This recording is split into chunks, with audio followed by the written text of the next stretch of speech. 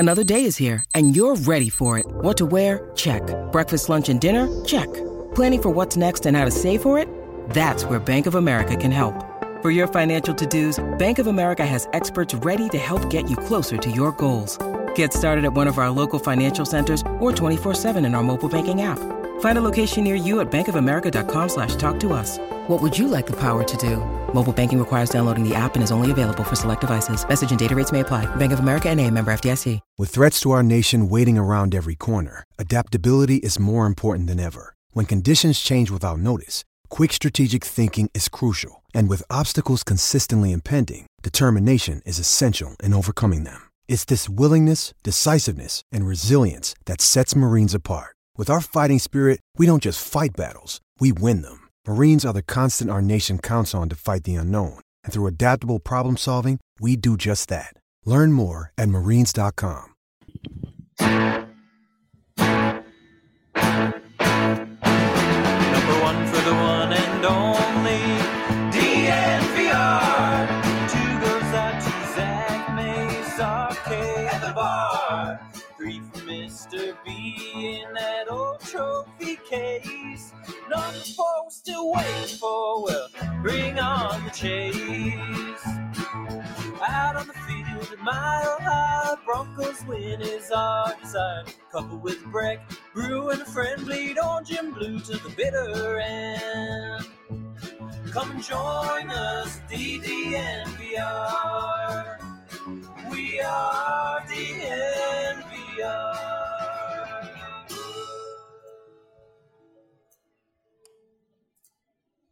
Wow, what an intro. Hello, everybody.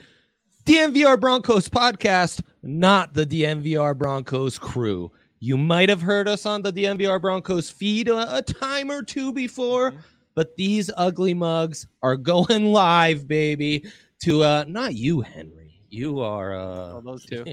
You're the beautiful baby of this show. No, all jokes aside, draft crew taking over the pod on this glorious Monday. Here with me, Jake Schwanitz, Henry Chisholm, Justin Michael. I'm Andre Simone. We are going to get you ready for the combine while the rest of the DNVR Broncos crew is out in Indy getting the whole, the whole fun started. We will be the nerds at home looking at the 40 times and everything while they are at the bar getting intel from drunk scouts late night. It's a beautiful division of labor. It's what we were meant to be. Fellas, how are we doing today? I'm doing great. There he is. There he is. Yeah, I think we all have like a benchmark for how long the pause needs to be before we talk. Mine is definitely the smallest. But yeah, I'm fired up. I went to the gym. I drank some water. Wow. I made some cuts on my Madden team. So it's been a nice, relaxing morning. Oh, studied for the Combine podcast too. I should throw that in. Oh, Henry's just hitting on all cylinders today, isn't he? Yeah. Mm-hmm. Yeah, he really is. He really is. A fine Monday for Hank. Justin, how are you doing? I'm literally starting to sweat, not because of the show.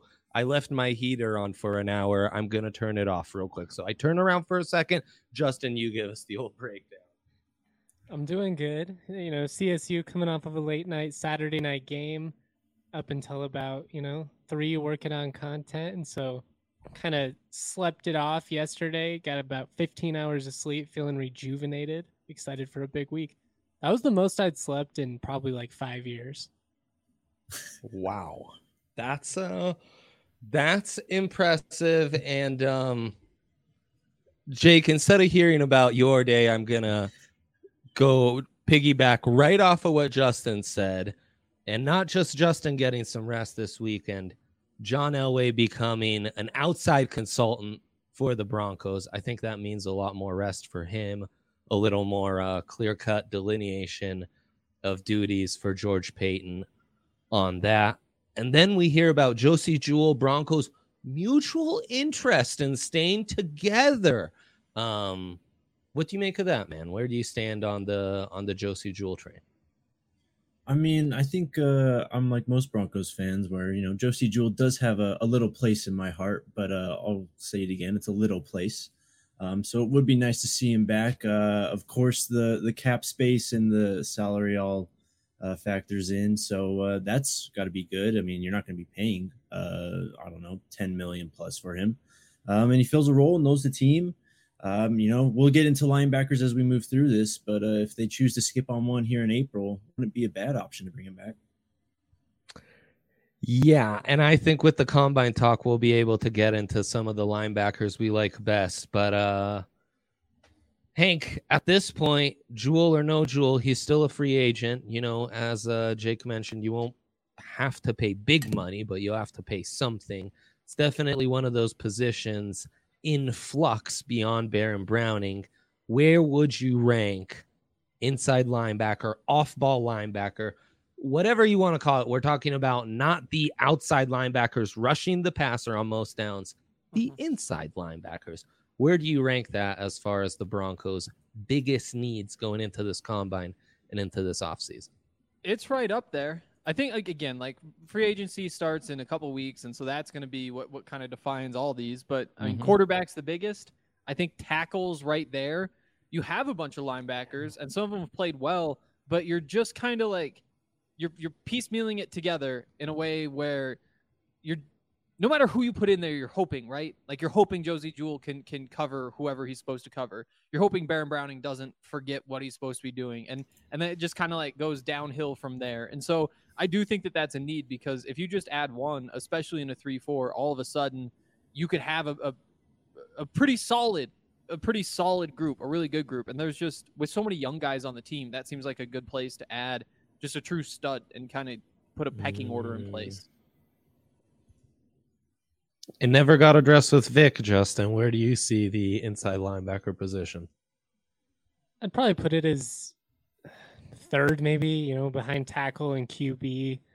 I do think there's an argument for edge and corner, kind of depending on what you view the future with some of these veteran DBs. But yeah, I mean, it's been an inconsistent role for Denver for really the better part of the last half decade. There's some really good choices, and I'm excited to get into some of them today because I have them pretty high on my Broncos wish list. But yeah, I think it's something you'd like to see addressed in the first 3 rounds and potentially even the first round, depending on how things shake out. Yeah, for sure. How about you, Jake? So I've got linebacker actually at 4, behind QB, edge, and offensive tackle. As you mentioned, Dre, you can kind of ignore, or the Broncos have ignored, the inside linebacker position for a while. I would say that definitely has not been their biggest issue, so they have been able to survive because of it. We can get into the positional value of all these positions and everything. But when it's all said and done, I think linebacker eventually does need to be touched up on. Maybe you take another guy like a Baron Browning, first pick day 3 or something like that. Yeah, Browning was definitely found at really nice value. It's going to be interesting because, as some mocks have already shown, and we've talked about on the draft pod, it may very well be that a couple stud off-ball linebackers are the best option at 9. But yeah, you do get into the positional value. I mean, it's definitely behind quarterback, and I think offensive tackle, edge, and cornerback, edge, right tackle, and QB is really the 4 that come before. And outside of quarterback, all those other needs, you can kind of figure out a way around them, even though they are key positions, or even more so. But, you just need to kind of adjust your scheme to work around it. That was the route Fangio chose to go for so many years. We'll see. We'll see this time around. Let's get into the combine, though. Let's get into Indy and this whole draft class. Give me one guy you're most looking forward to going into this week. Justin, let's start with you. I'm excited to see Devin Lloyd because I think in this scenario, his just raw athleticism is going to just be put on display. He's a guy that can play all over the field. He's been a darling of the DNVR Draft podcast for a couple years now. If you listen to us, he's very high on my wish list. I love to watch this dude fly over the field, and he's also just kind of one of those dudes that's really gonna kind of, for a lack of a better term, look good in his underwear. It's gonna be awesome. I'm looking forward to it. I'm looking forward to seeing him shine and getting some national spotlight, because let's be real, a lot of these people aren't exactly locked into the Utah Utes throughout the season. Well, aside from Henry Chisholm, that's true. Big Pac-12 guy. But yeah, I'm actually kind of surprised that Devin Lloyd has dropped off a little bit. Like his stock seems to have kind of cooled down. Mm-hmm. Especially, I mean, look, rarely does a guy turn down the Senior Bowl nowadays. If you do, you're like Quentin Nelson, and you're basically expected to go top 10.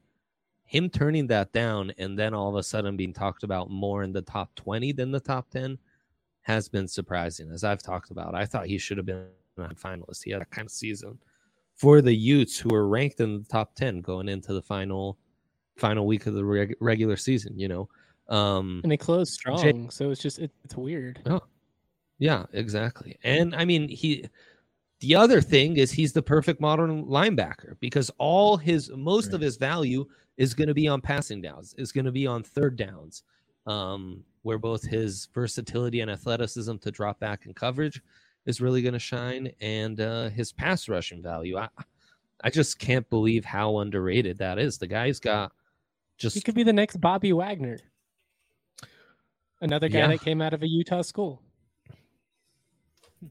That's absolutely true. Yeah, I mean, and a tackle for loss monster. Jake, who do you have as your one guy you're watching for the Broncos going into this week in Indy?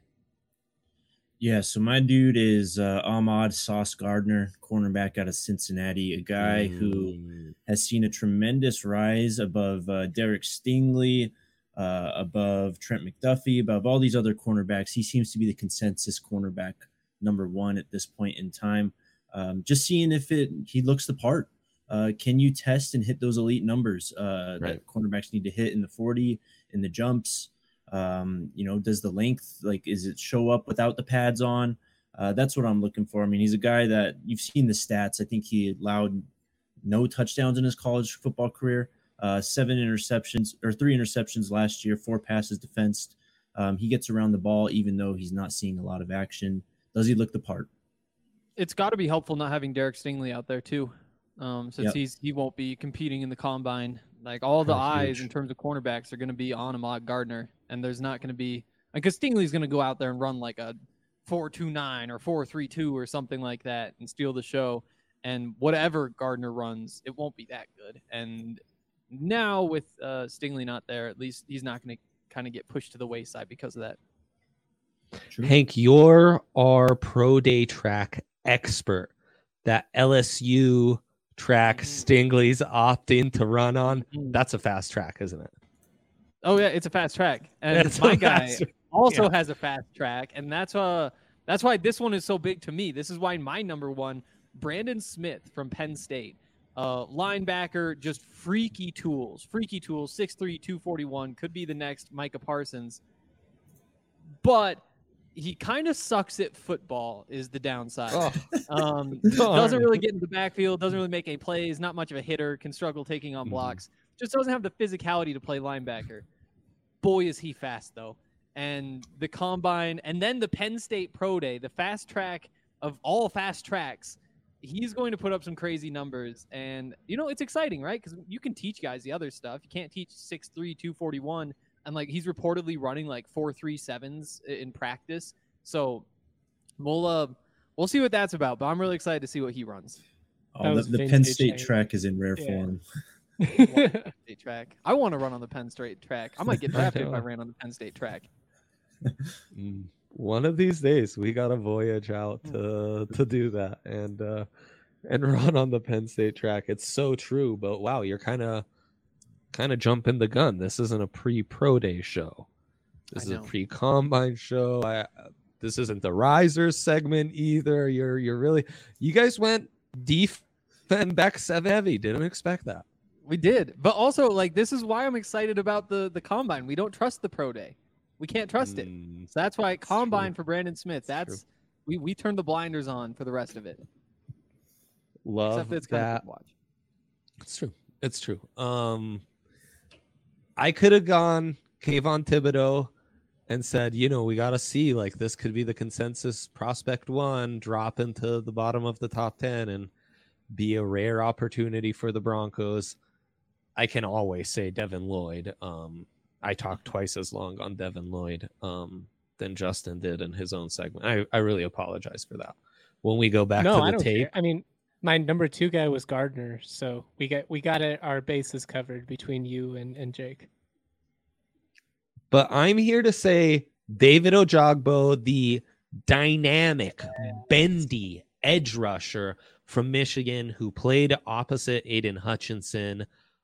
I mean, I don't know about often, but it was far from uncommon for him to take over games and be the more dominant pass rusher of those two studs on the Michigan front last season.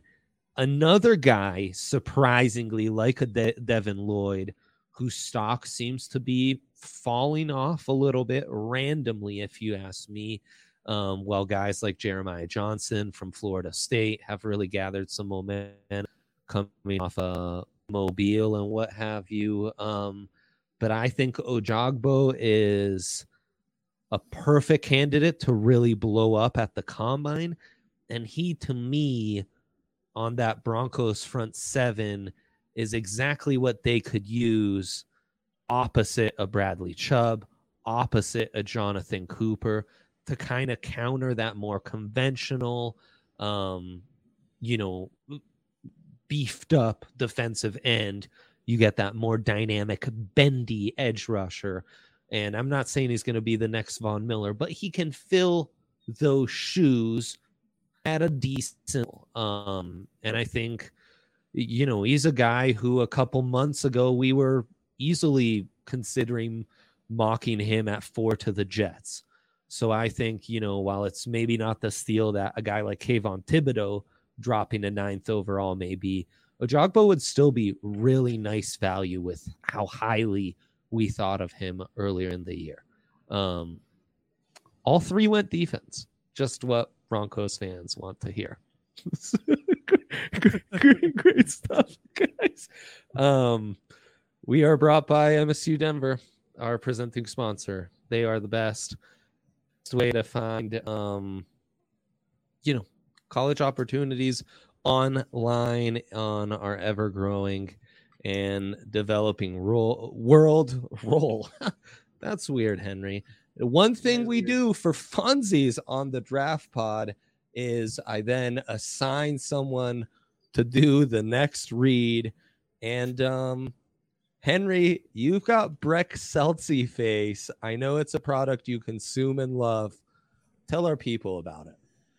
I really love the Breck seltzers. I don't think that that's much of a surprise. I think so. Like, everybody at this point likes seltzers, like it used to be like 3-4 years ago. People would be like, "Oh no, I'm a beer guy. I don't drink seltzers."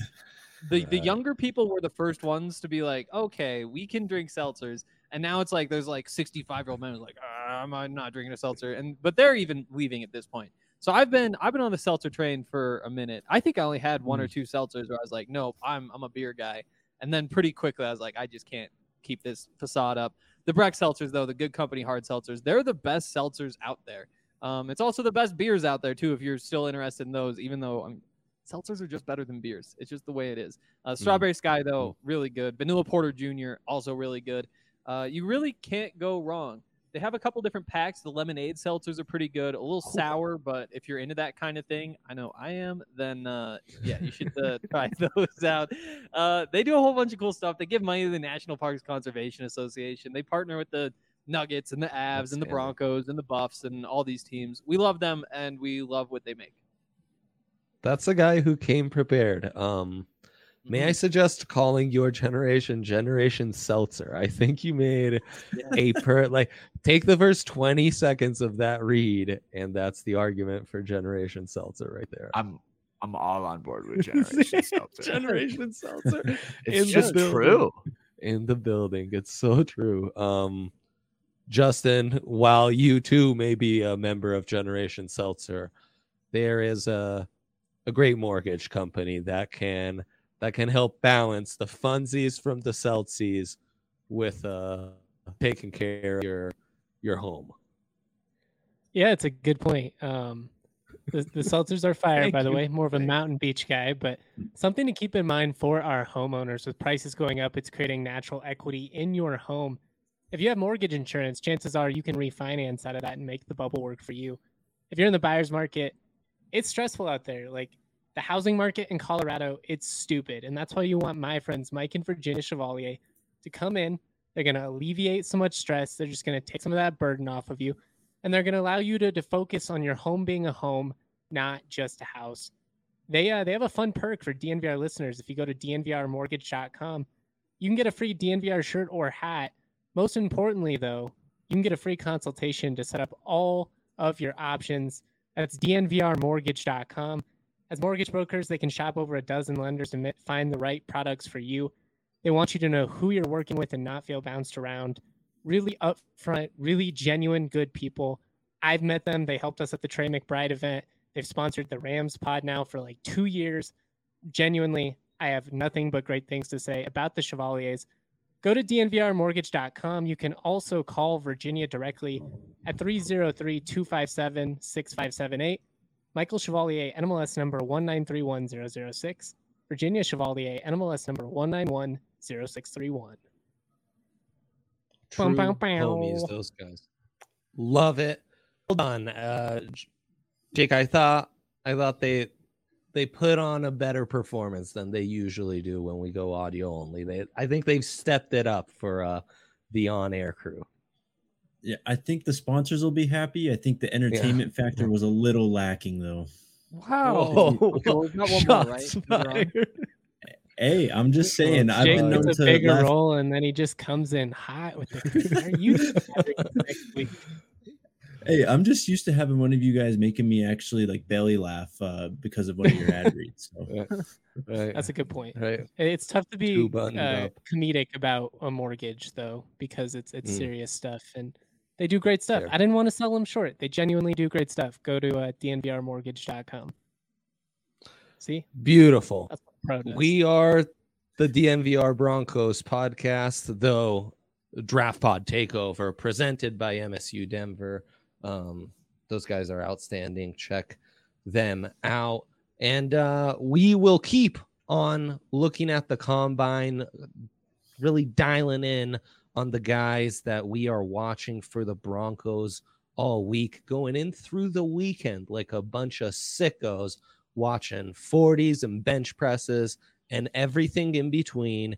And as we preview that, we're going to have some fun and get into some over-unders. Really dial it in. Look at that. Beautiful. That's awesome. As you can imagine, this is based on combine workouts and beyond. So Jake, take it away. You organize the categories for us. You can't bet on these at DraftKings Sportsbook. You might be able to hit up a few workouts starting Thursday. Yeah. Yep. Thursday through Sunday is the combine. What were you saying, Henry? In my DMs? Yeah, hit my DMs if you want some action on any of these. Okay. I know. There you go. Okay. That is not sponsored content. That's Henry on his own going. I just want to say that. My DMs. Yeah, Jake, take it away. All right. A lot of these are pretty creative that I have. Anything from 40s to bench reps to 3 cones. Also, as we get into the back end, we'll have a bit more fun with them. My first one, though, Treylon Burks, wide receiver out of Arkansas. Let's go to his 40-yard dash time, and let's go over under 4.39. Ooh. Listed at 6'3", 225. He's one of 3 like true freak athletes at the wide receiver position, but Drake London and Jamison Williamson. Yeah, I got that name right. Williams, yep. Just Williams. Williams, thanks. Yeah. they're dealing with nagging injuries. I don't know how much you can expect from them, or even a George Pickens, who aren't at 100%. Right. But Burks, on the other hand, who's seen as like Big Debo because of how versatile he is the freak that will be on display. So that's kind of setting the scene for you if you're not super familiar with the Arkansas product. A little Demarius Thomas in him. Big boy. Yeah. Yeah. Usually a comp like that, I would, lashings would be given out. The fact that lashings aren't handed out says it all. Yep. Okay. What do you think, fellas? 4-3-9. I feel like the over is the safe bet here. It's just so hard to go that fast. At the same time, like, he is one of like the 3 or 4 fastest receivers, at least fastest notable receivers in this draft. I'm sure there's like some guy from Western Michigan who's just going to run like a 4.27 and he'll be 5'8" and be out of the league in 2 years. But in terms of like players who are relevant, he is right up there. If I have to pick a side, I'm gonna take the over, and I think I'm probably gonna regret it. I'm worried about that. That's a well set line. It's well set. I'm gonna take the under. I'm gonna say he runs it like a 4.35. Wow. There you go. Hank talking to the over, but it's close. I mean, it's right there. Marius was a 4.38, by the way. I'll go under. I don't know if I'm picking my own over-unders here, but I'm going to pick it because I think that Treylon Burks is the potential to really become one of the stars of the combine. We'll get to our risers later, but as a guy coming in as a sort of headliner, I expect him to stay there after this weekend. Interesting. Definitely a big one to watch for sure. Take us to the next one, Jake. All right. We're going to stay with 40-yard dashes. This time we're going to go to Kayvon Thibodeau. We're going to go over under 4.53. The 4.53 is Jadeveon Clowney's time from, what was this? 2016, 2017, whenever he came out. Wow. I really hope it's over. I'll say that. I really hope that teams just have a reason to keep overthinking him. I still think, like, I know I backed off a little bit. He is the best talent in this draft. He just is the best talent in this draft. And if he runs slowly, you could see how we could get through 2 more months, a month and a half of teams just being like, I don't know, 7 sacks in the Pac-12, and then he could slip to the Broncos. Give me the over. Love it. 4.53, we said. Yeah, 4.53. It's hard for a guy with that much size to run something south of that. I mean, if he does, it's like we said, there's probably no chance he ends up falling to 9. But yeah, I'm gonna say over, but barely. Dre? Yeah, I'll go over. I think he's closer to like Bradley Chubb's 4.65, and he excels a little more on the 3 cone and what have you. Though, man, like his size 4.65. Blazing, amazing. Yeah, I'd take the under on that too. I'd definitely take the under on that. On 4.65. On 4.65, I'd take the under. Yeah. Dang. I'm thinking I like think 4.6 flat is probably it. Yeah, I'm with Hank. I think 4.65 is easy work for KT. 4.53 is. I know Clowney's. It's not a ideal comp, but it's they're 2 freakish guys. I know Clowney was kind of at a different level, but. All right, ready for the next one then. How about any prospects under 4.3 in the 40-yard dash? So anyone to run a 4.2, whether it's 4.29, or do we get a 4.2? Yes, hammer the under. No. Interesting. I'm having trouble thinking of who could do it. Like, especially with Stingley not there, We'll get one at a pro day, but we're not getting one on the combine. Right. You don't have a ton. It'd be Isaiah Spiller, Calvin Austin, who's 160 pounds out of Memphis. He was at the Senior Bowl. John Dodson, though you never know if why would he run when he can run a 4.1 at the Penn State track? At the Penn State track, yeah. Roger McCreary. There's a hot name right now for this. I think that's a good one. I mean, another toolsy long cornerback, the Auburn guy. That's a fun one to watch. He runs a 4.2.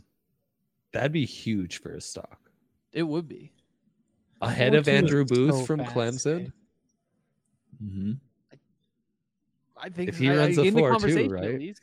Yeah. Woo. I almost cussed there. That'd be crazy. That's a nice hot take, Hank.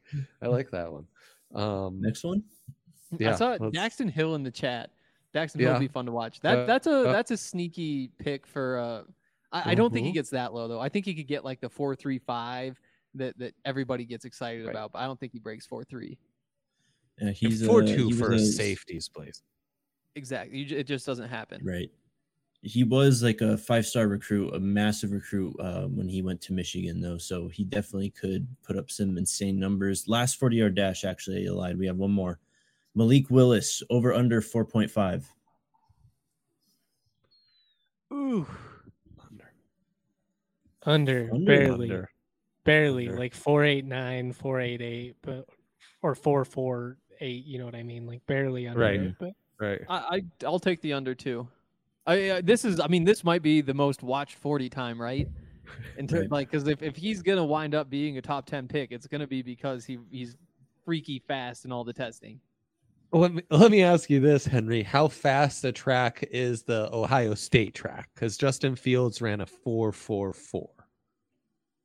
I don't know how fast the track. I mean, you have to imagine it's a fast track, right? Like it's Ohio State. Okay. But in terms of I can't think of a reason. There's no buzz around the Ohio State track. I'll say that. 4.4s have become more common for quarterbacks. I think Malik gets it. I think he gets it. Yeah, he has to. Jake, where would you lean on that one? That he's a guy that goes downhill. Like he's used to running like this. And I do think that's a factor with some of these, defensive ends and stuff. You're not necessarily used to being like a downhill. Right. I don't know if I'm being a bit of a chicken if I say this, but I think I'm going to go barely over. I think that he's like a 4.51, 4.52. I think he's right there. It's enough to keep it interesting, but I don't think we get under that number. I mean, that could happen, especially if you have like a slow, you have to run so perfectly to run a 4.4. Like if you get off the block a little bit late, you stumble even half a step, that's the difference between being below and above it.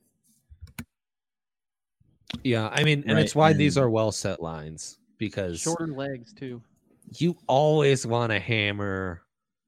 I mean, usually it's the over, but in this case, it's the under. It's the more attractive number, rooting for a faster time. So you got to always set it a little more aggressively. If not, it's too enticing to go to root for that. I have an over under for you guys. Let's hear it, Justin. Lay it off. All right. Over under 2.5 wide receivers putting up 20 or more bench reps. Ooh.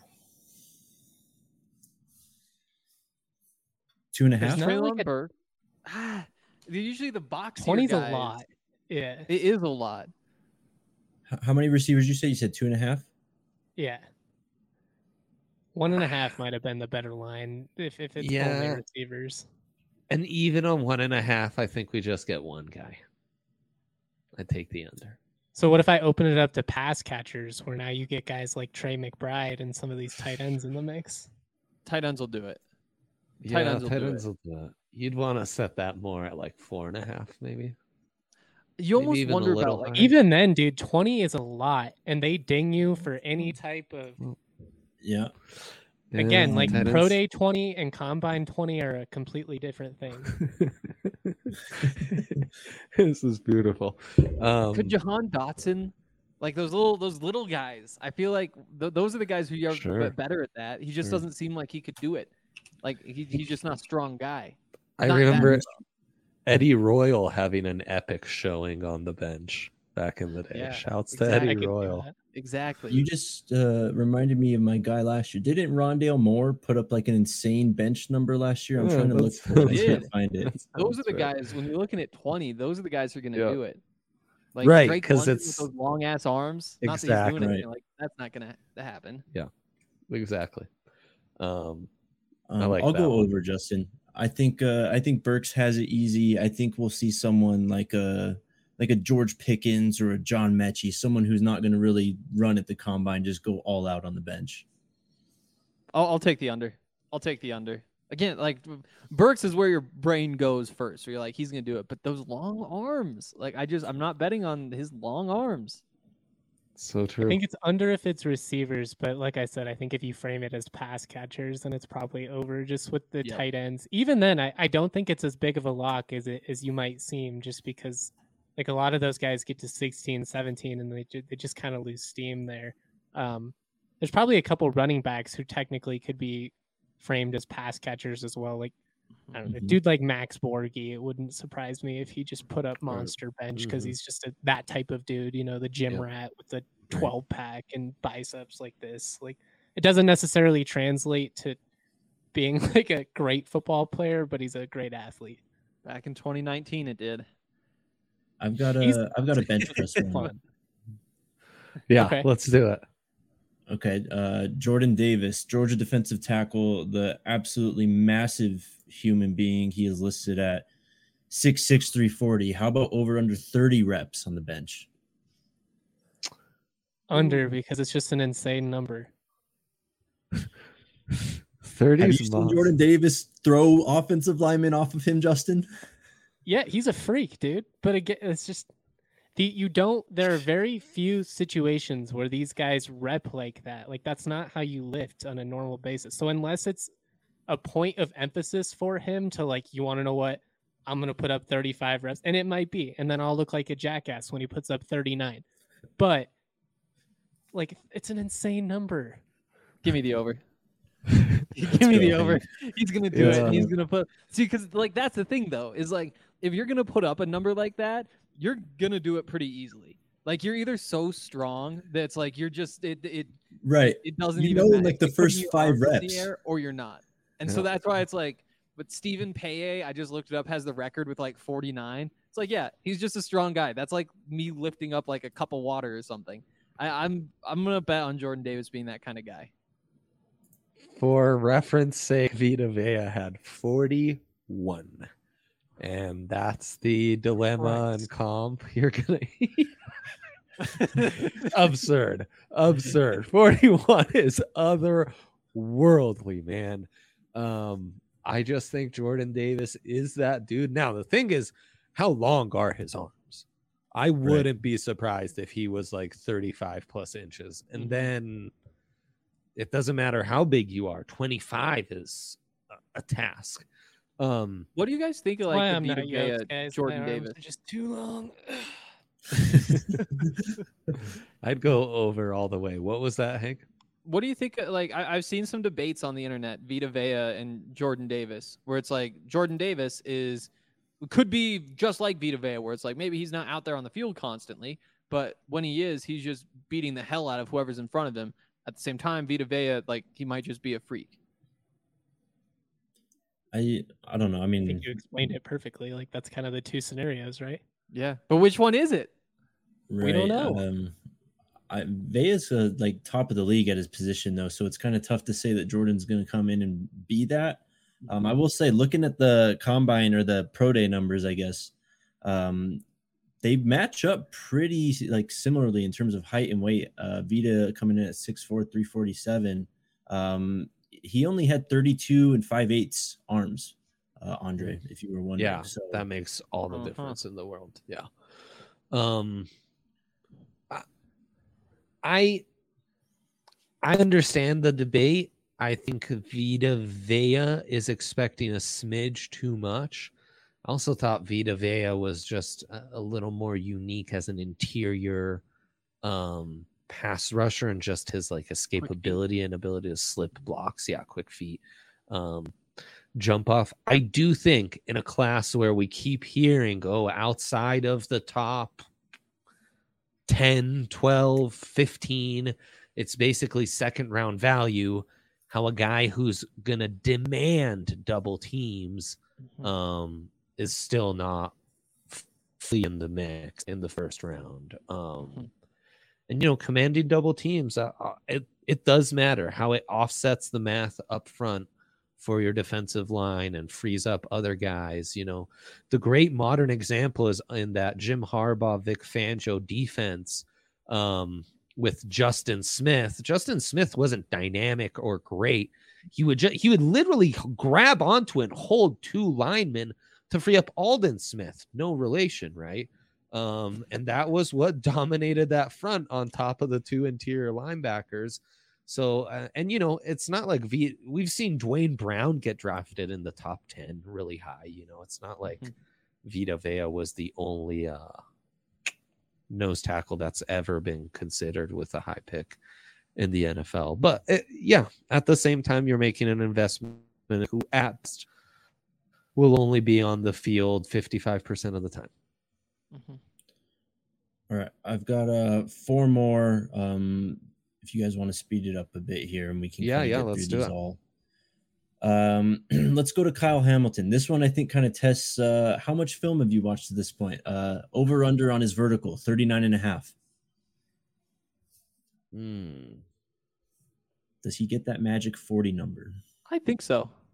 I think he does. I think he's one of these testers. I think he does that. Yeah. I think he runs real fast. I think maybe if he disappoints, it's the long arms and the bench press, but the quickness, the speed, and I'll give him the jumping too. I think it's over. I'm gonna say under, but not like substantially.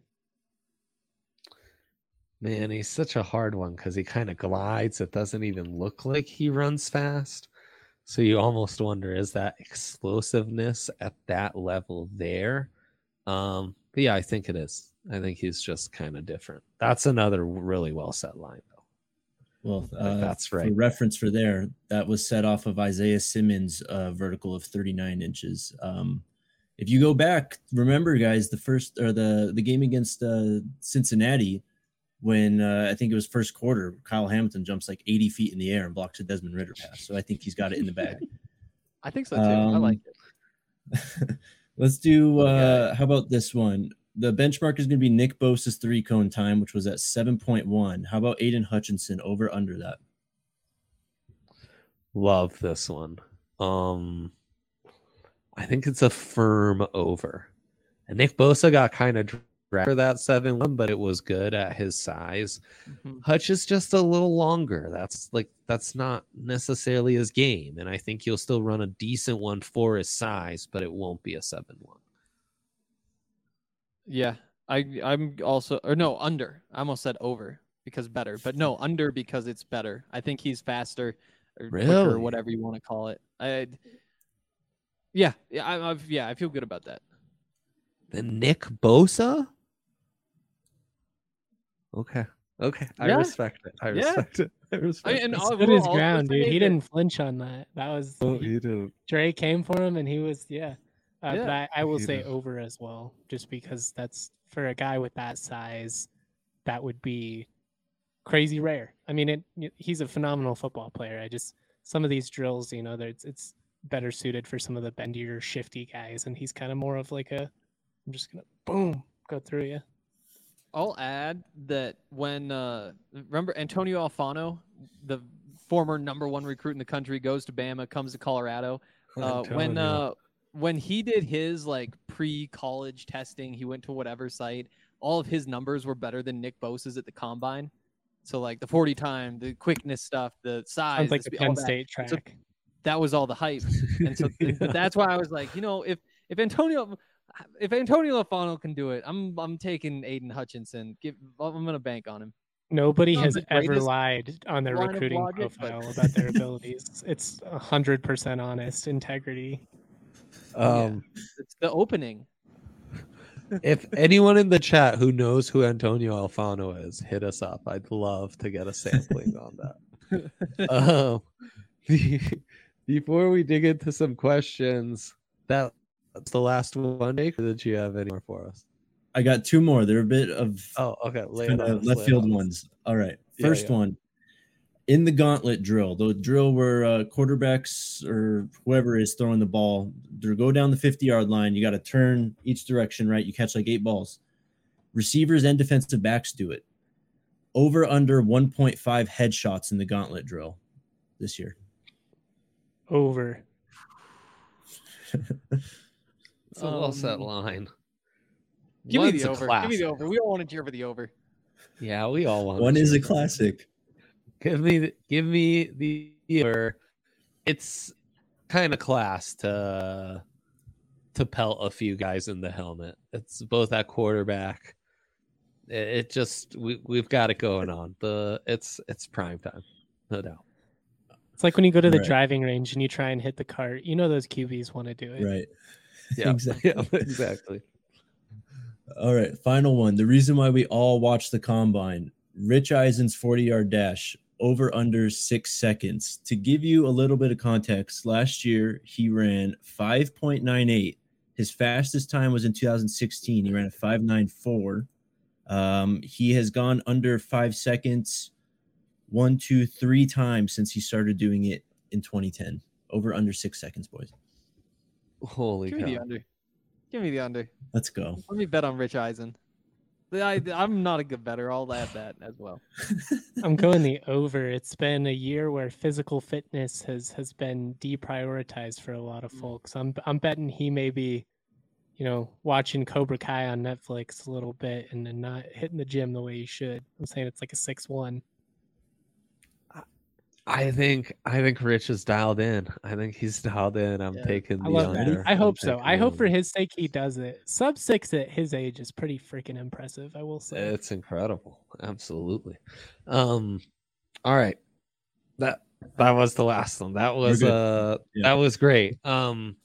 Before we jump into the final segment and take your questions, let's get into our predictions with the biggest risers coming out of the combine. A lot of names we've already floated around, but now's your time to put your stamp on who will be the the underwear Olympics winners, the big risers coming out the combine, which will probably be more in a more volatile draft year like this one. Jake, start us off. Who you got? I'm going to go with my guy, Jalen Wademeyer. He's super long and athletic, tight end out of Texas A&M. Hank saw him up close and personal, and all he could do was marvel about how massive of a human he was.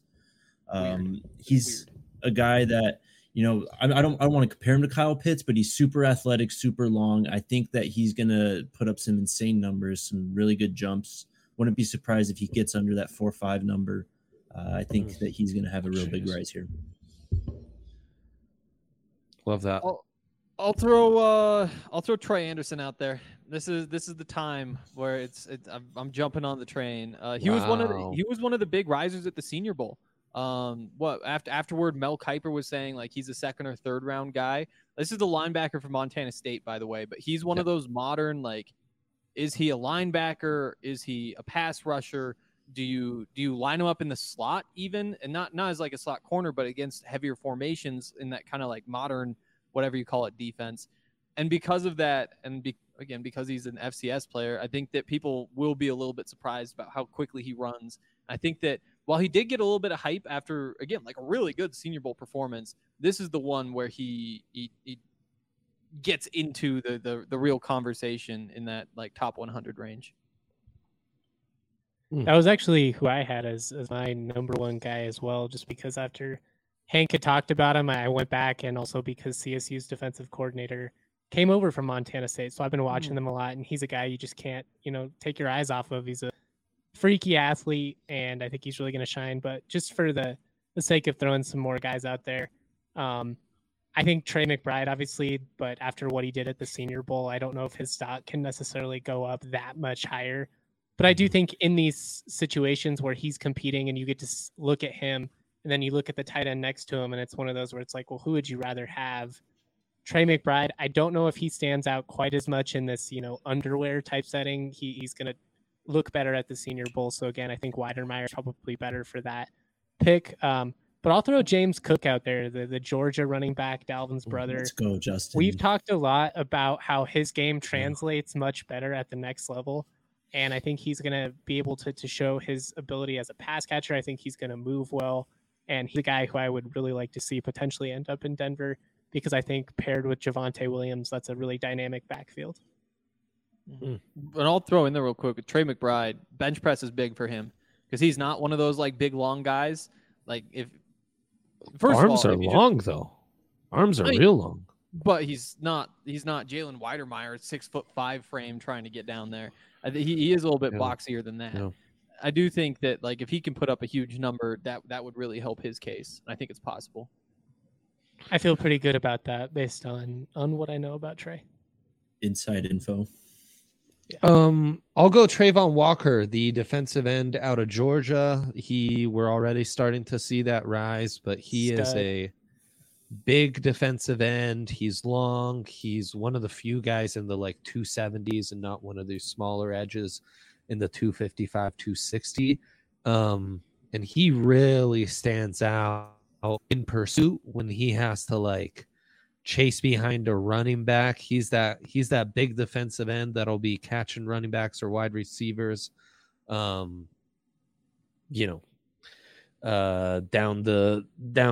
and chasing them down. So I really think while his production, especially in such a talented front where they had to, the pressures were very much by committee, that he should really blow up in the combine and make it reached on a little bit, because I think while you like all the tools, the one that's most in doubt is his ability to consistently get after the passer.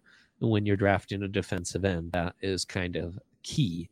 In fact, kind of scares me and reminds me a little of Deion Jordan. But Trayvon Walker, definitely top guys. Give me two more before we get out of here. All right. I'm going to go with DeMarvin Leal, a guy who's really kind of, I don't want to say dropped off, but I think his stock's been a little bit disrespected, honestly. 3-year player at Texas A&M, was a 5-star recruit, plays inside, can play outside. He's versatile along the front. He got 8.5 sacks this year, 12.5 tackles for loss. This is a guy that the pedigree and profile says he's just going to test out of his mind. And he's lost a lot of steam in terms of stock with all these other guys kind of taking the show at the Senior Bowl and such. I expect him to kind of come out and regain some of that momentum. Love that. We mentioned Daxton Hill earlier, but I think this is where he really shines. He's been kind of that fringe first rounder through the entire process, but everybody wants fast DBs at this point, and he is absolutely that, and he's a hitter on top of it. And I think that because he does have some of those other traits, like still some mistakes in coverage, those sorts of things, but you have the hitting ability, you have the downhill ability, but also to throw in a bunch of speed. I think that kind of rounds out a lot of what he is. I think he's going to shoot up draft boards after this week.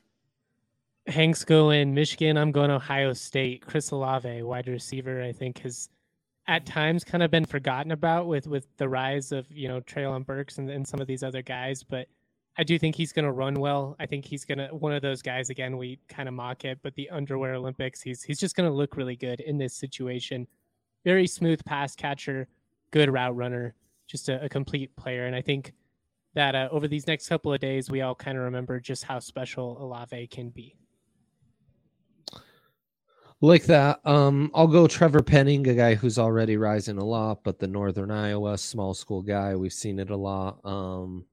Lane Johnson, Spencer Brown, the small school guy who rises up. He's already really, really big. And I think you see plenty of athleticism on tape, which should translate at the combine. And another guy who we're already kind of seeing rise up in mocks and being, mocked in the top 10 in some places. That might become more regular at the combine. Jake, can you do a 3-for-3 Texas A&M sweep? Almost. I went with Edge again. I went with Drake Jackson out of USC. Kind of the same thing as Leal, honestly. Great pick. A guy who was, we were talking top 5, even number 1 overall possibility about a year ago with him in this class. Now he's way down here. Draft Network had him at 78, kind of a meteoric fall.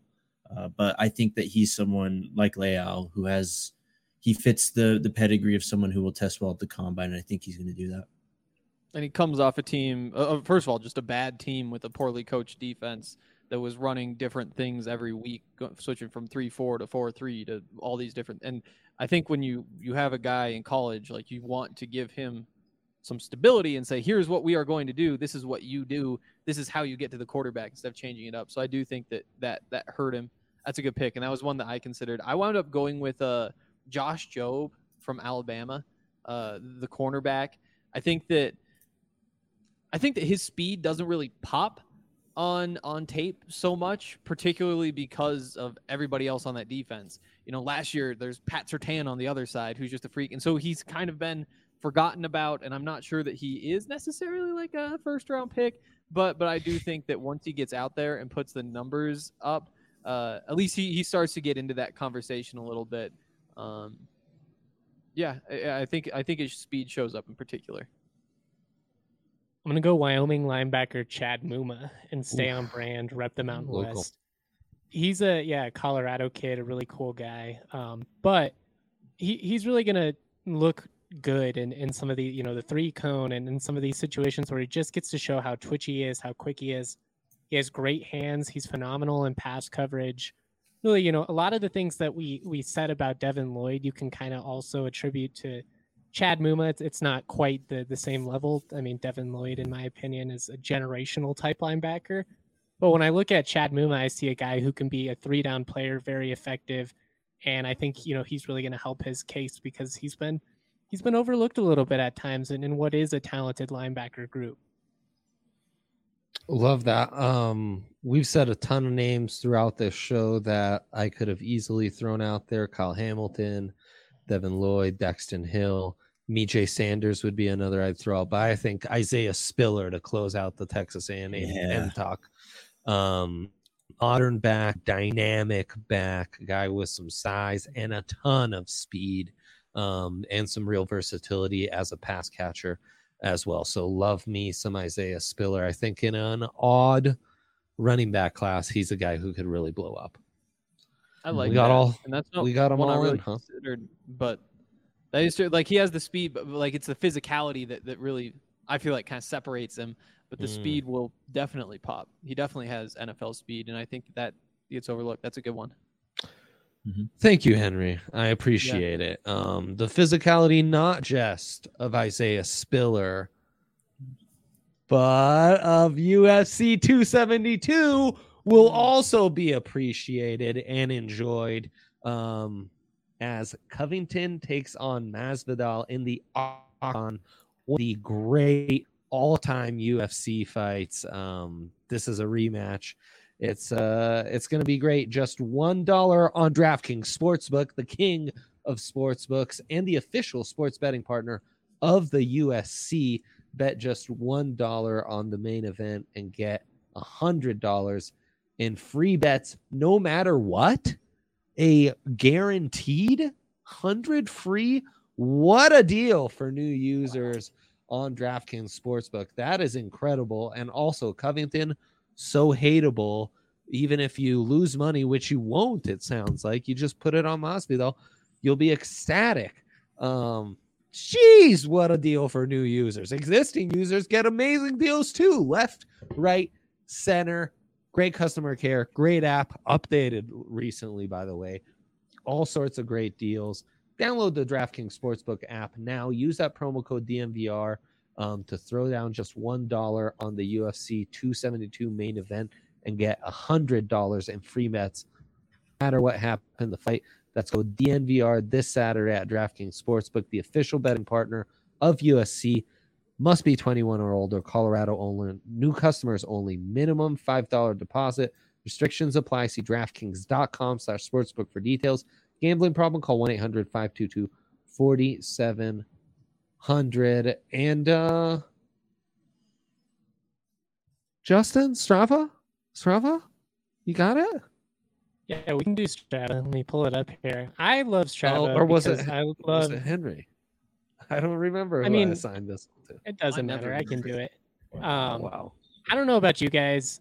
I don't ever want to leave my house at this point. So if I can get it delivered, that is the move. And that is why I love Strava Craft Coffee. I never have to leave my house again for coffee. I can get it delivered straight to my doorstep every 2, 4, 6, or 8 weeks with their subscription service. And on top of that, I'm going to get 20% off every single time. If you haven't tried Strava Craft, you got to check it out. I'm telling you, it is so smooth, so tasty. You can have 8 cups of it and not get any jitters. And, it's CBD infused, so it helps you with migraines, IBS, all kinds of problems. When you use the code DNVR25 at StravaCraftCoffee.com, you're going to get 25% off your entire order. That is big time. Like I said, it helps with headaches, joint pains, IBS, so much more. Go to StravaCraftCoffee.com and check it out today. Make sure you're using that code DNVR25. Save 25% off your order. Whew, pulled it out. Beautiful. Nicely done. Yeah, you pulled that off like you had a little Strava this morning, a little pep in your step, a little extra extra juice to get you going on that one. Well done. Addition Question on here pod. We take questions. Yes, Jake. Starting with Jake. Do we think that the Penn State track is fueled by Strava Craft Coffee? Wow. Yes, we do. Henry, there you go. That might be the secret to all these fast tracks, frankly. Yeah. Right? I wouldn't. Thanks, thinking long and hard. Science. Yeah. That definitely is. Science. That really got my mind going in a bunch of different ways. All right, what are the questions? Let's get into it. We'll start with the Bronco Oilers. If we don't get Rodgers, now we should mention this. These are all questions from DNVR subscribers, thednvr.com. Become a member today. Get a free t-shirt with membership. All the content, fellas out in Indy, the draft stuff we've got up our sleeves coming, especially from Jake, Justin, Henry, at the tourneys, at the conference basketball tournaments, hopefully March Madness will knock on wood. College football season, much to their chagrin, around the corner. Avs, Nuggets seasons. To your displeasure, let's say. No, I'm pleased. I love football. You are, huh? Yeah. That's good. I'm glad to hear that, Henry. And everything else, Nuggets, Avs, Rockies may come back. Probably there'll be baseball again. MLS season kicking off. DNVR, amazing stuff. Ryan Greed just on board. Support us, become a member, jump in on all the amazing perks, and don't miss out, because this is really one of those epic times of year in Denver sports where everything's going on at once, and you really don't want to miss out on that membership. One of the many perks, being able to ask questions to the DNVR Broncos pod, draft pod as well. We remember to answer those from time to time. And so, as is tradition, we jump right in, and that's where we get back to Bronco Oilers. If we don't get Rodgers, do you think the front office becomes more likely to talk themselves into a first-round quarterback in what is perceived to be a weak class? The expectation is that they're pretty risk averse when it comes to drafting quarterbacks, and they'd go free agent veteran route, but there really aren't many compelling options out there. Add to that the history we've had passing on draft for veteran trade free agent options. It makes me wonder if the front office will be weary of trying to sell that to the fan base and the locker room for another season. So what do you think? Change of tendency and more likely to draft a quarterback if Rodgers isn't had? I mean, if you don't have Aaron Rodgers, then you are definitely more likely to draft a quarterback. That I think no that's doubt. Yes. where you start. At the same time, great point. Like, how do you pass on Justin Fields at 9 and take Malik Willis at 9? How do you pass on Mac Jones at 9 and pick Kenny Pickett at 9? And maybe that one doesn't fit. But I do think that in a vacuum, it's pretty well to me. I don't see it. Probably, maybe there's a trade down, maybe second round, even, who knows. But the one difference, obviously, is that you did get your coaching change. Maybe Nathaniel Hackett says, yeah, I want to take a chance on one of those guys. And that's kind of the X factor. And that seems tough to predict. And to me, if I'm Nathaniel Hackett, I think I've got 3 years where I'm really confident that I get to to be around. I'm not going to get fired. I also don't think I'm going to get fired after year one. I think it's going to be easy to excuse year one if I don't get a quarterback. And so it probably does make more sense from his perspective too to wait and get one you really like, unless he sees something in one of these guys that I don't or we don't, or who knows. That's the thing, right? Yeah. If you do draft one of these guys in the first 2 rounds, it's worth getting that 5th-year deal and taking him in the first round if you are going to do it. Mm-hmm. But as we've all made it pretty clear over the last couple of months, none of us are, jumping with joy to commit long-term to any of these guys. There's a lot of project picks. I do think you draft a quarterback. I hope that one of these, top 6 guys fall to the 3rd or 4th round or something like that. And you bring somebody in and you let them compete with Drew Lock. If you don't get Aaron Rodgers, that's obviously best case. Mm-hmm. But I don't know. Especially top 10, I think Hank sold it pretty well. Like, if you didn't believe in Justin Fields and Mac Jones, 2 guys who showed, they weren't perfect, but there was a lot to work with and showed a hell of a lot more than any of these guys have. I don't know how you then take Kenny Pickett in the top 10 this year. Right. I'm right there with you guys. Just going to George Payton, he's a scout, right? And I think that he understands that patience is a part of the process. He understands that, first year head coach, year 2 for him at GM. I don't think he's necessarily in a rush to get a quarterback. And I think after he's going to do his due diligence, he'll come to a similar realization as us, and that maybe these guys aren't something, to bet on long-term. Or I could be completely wrong, because I thought last year that was going to be the year they took a quarterback at 9, and well, we all know what happened. So, yeah, you guys make a good point. History would suggest that George Payton is not just going to jump the gun all of a sudden, but Hackett is a massive factor in that. Mm-hmm. I wouldn't add much more than that. Coach Tobin chimes in and says, "Great show.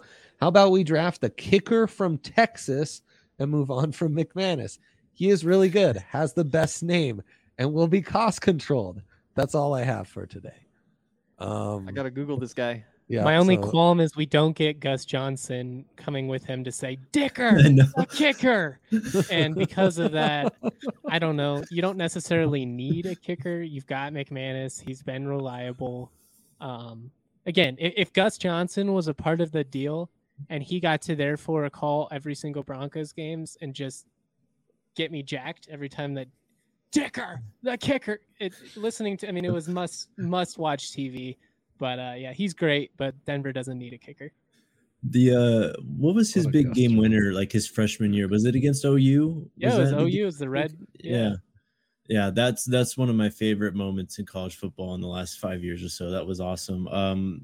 I couldn't tell you too much about scouting the kicker though. I personally like Mr. Brandon McManus. So I'm down with sticking with my guy another year. Okay, so I just pulled up the stats. He hit a 50-yarder this year. That was his long. And I was like, a little disappointing. Year before that, 53. Year before that, he hit one from 57. Year before that, 52. So, he's got a big leg for sure. Not a reason to move on from one of the best kickers in the NFL, though, in my opinion. Yeah, I haven't dug in too much to this kicker class, but I'm not a big draft special teams, punting and kicking. I don't think that works out as well as people imagine.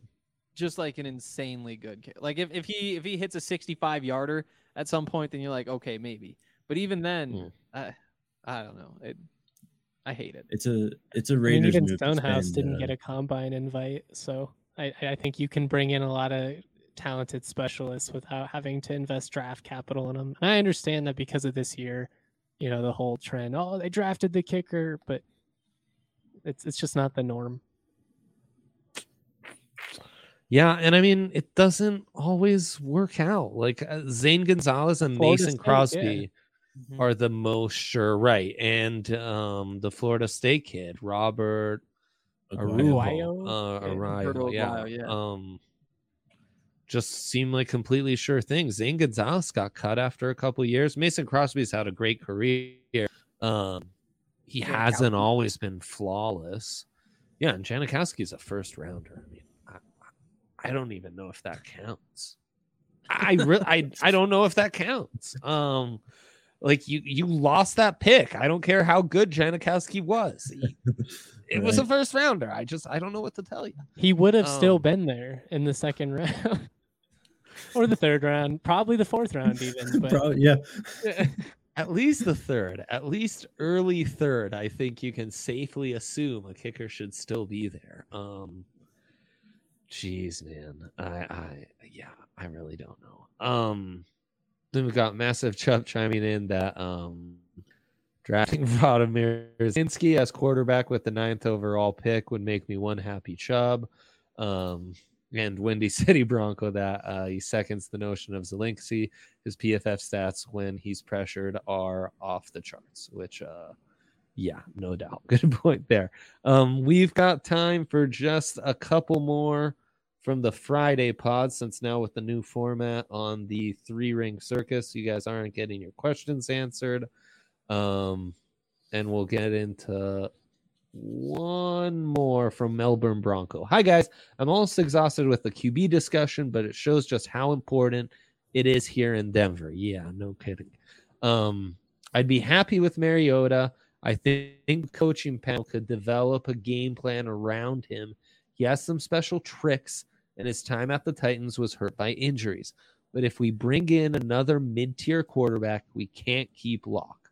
The fan base is already so divided, it would only get worse. Cheers. Can I go? Yeah, please. As a college football guy, Marcus Mariota was fun. I do see a path to like a career revival for him in a game manager type role, very Teddy Bridgewater situation, and he could do that. I will say this though, as far as Drew Lock goes, the front office doesn't give a shit about what the fans think or if, who they want to start. They're not going to just dump him. They've got him under contract. So no matter who they bring in, I don't, unless he just totally flames out, like I just don't see a scenario in which they just dump Drew Lock for no good reason. You have him. He's a backup plan at the very least. But I do get it. And as somebody who's, tired of Lock versus Bridgewater, Lock versus, whoever, I get it. It's old. All of us are tired of doing the same song and dance. So you're spot on. And I hope I wasn't too snarky with my response because I get where you're coming from with the question. But I just mean, the front office, they're not making this from, there's going to be a whole 6 more months of Twitter debate. They don't care. Yep. And on top of that, Locke is more than likely going to be on this team regardless. Like he's shown that he's a good backup quarterback, and you can have him be your backup quarterback for really cheap. And the other way he doesn't is, let's go through scenarios. You bring in a veteran quarterback, you bring in Aaron Rodgers, yeah, Locke's your backup. You draft a rookie, Locke's your backup. If you sign somebody like Mariota and then draft a rookie, then you could see how Locke gets cut. And so that's kind of like the only way that happens. And even that would be weird because you're basically getting a quarterback who's just as good as Locke and paying him more if you're bringing in Mariota. So it'd have to be like you don't plan to draft a quarterback, you wind up drafting a quarter. It'd just be a really weird scenario. I do think of all the available quarterbacks, Mariota is the best one. Like when you compare him and Teddy and a bunch of those guys, like is he any good? Probably not. Like he had the one good game against the Chargers a couple years ago, like overtime, where he played really well, but we just haven't really seen much of him. Why not bring him in compared to who else is even out there? Andy Dalton, Nick Foles. Like, yeah, sure. Yeah. Fitzpatrick. Right. Yep. I think there's a legit argument that Marcus Mariota has been the 4th best quarterback in the AFC West the last couple of years when he's been on the Raiders, honestly. So I actually have one of my good friends is a Raiders fan. I would joke to him all the time, man, if the Broncos had Mariota, they might actually, have something because while he does have his limitations, Mariota does have the ability to really extend and actually like make magic happen outside the pocket while extending plays. He's athletic, of course. And from what I remember in his Titans days, he really kind of took care of the ball. He wasn't really putting the ball up at risk. He didn't have like 3-4 interception games all the time. As kind of a contingency plan, if you don't get Deshaun Watson, Russell Wilson, Aaron Rodgers, I think Mariota would be a solid option for sure.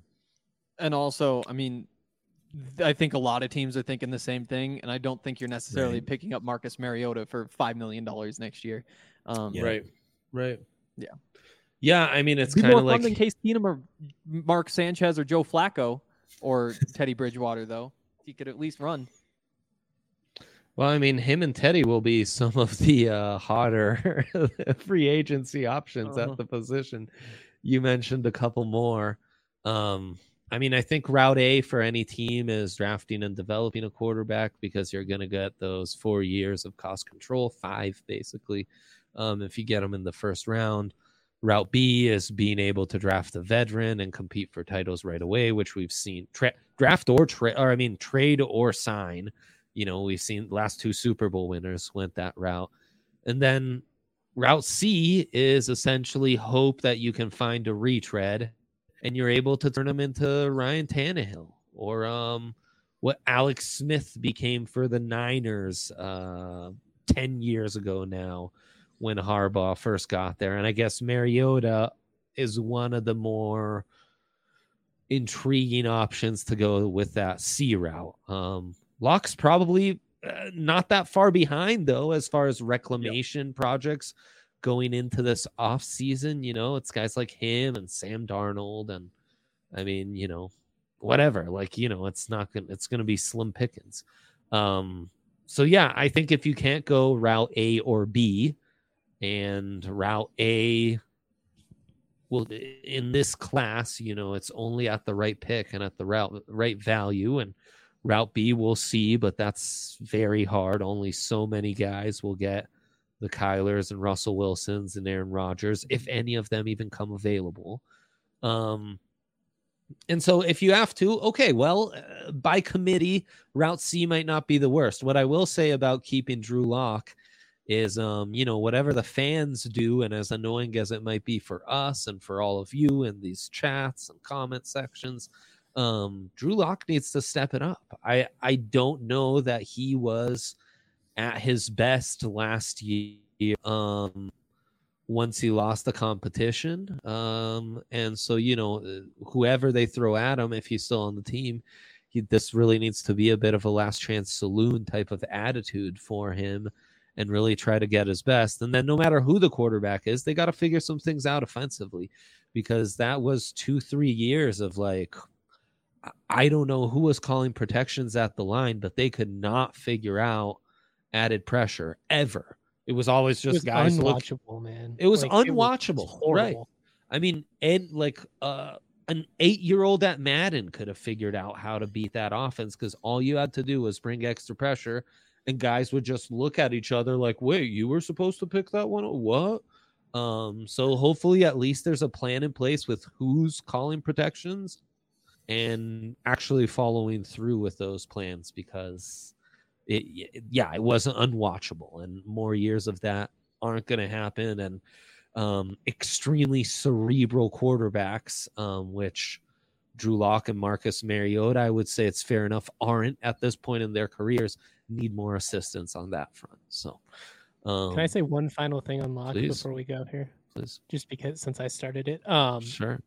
I agree with you. As far as Locke clearly wasn't at his best, I think he was underprepared to come in and take over, and that's on him.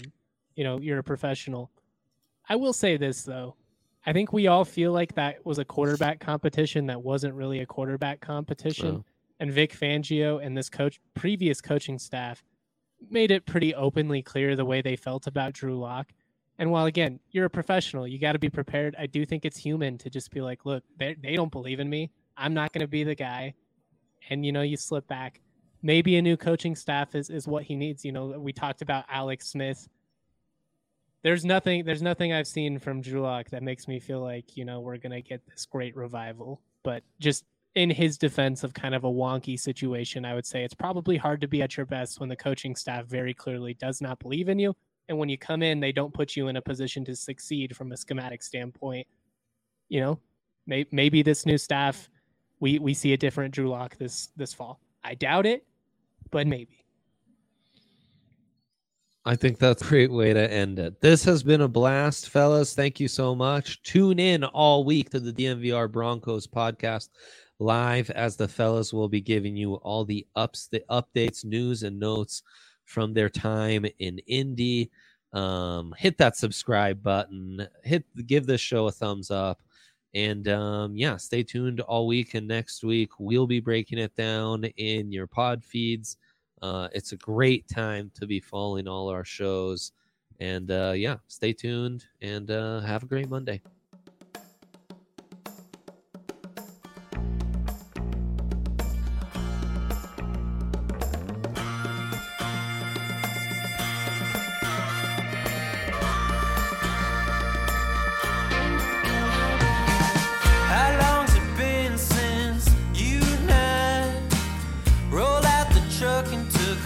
Country drive.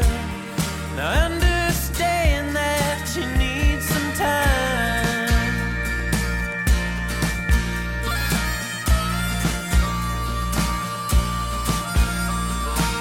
I know some landmarks we used to hit. We're flying cotton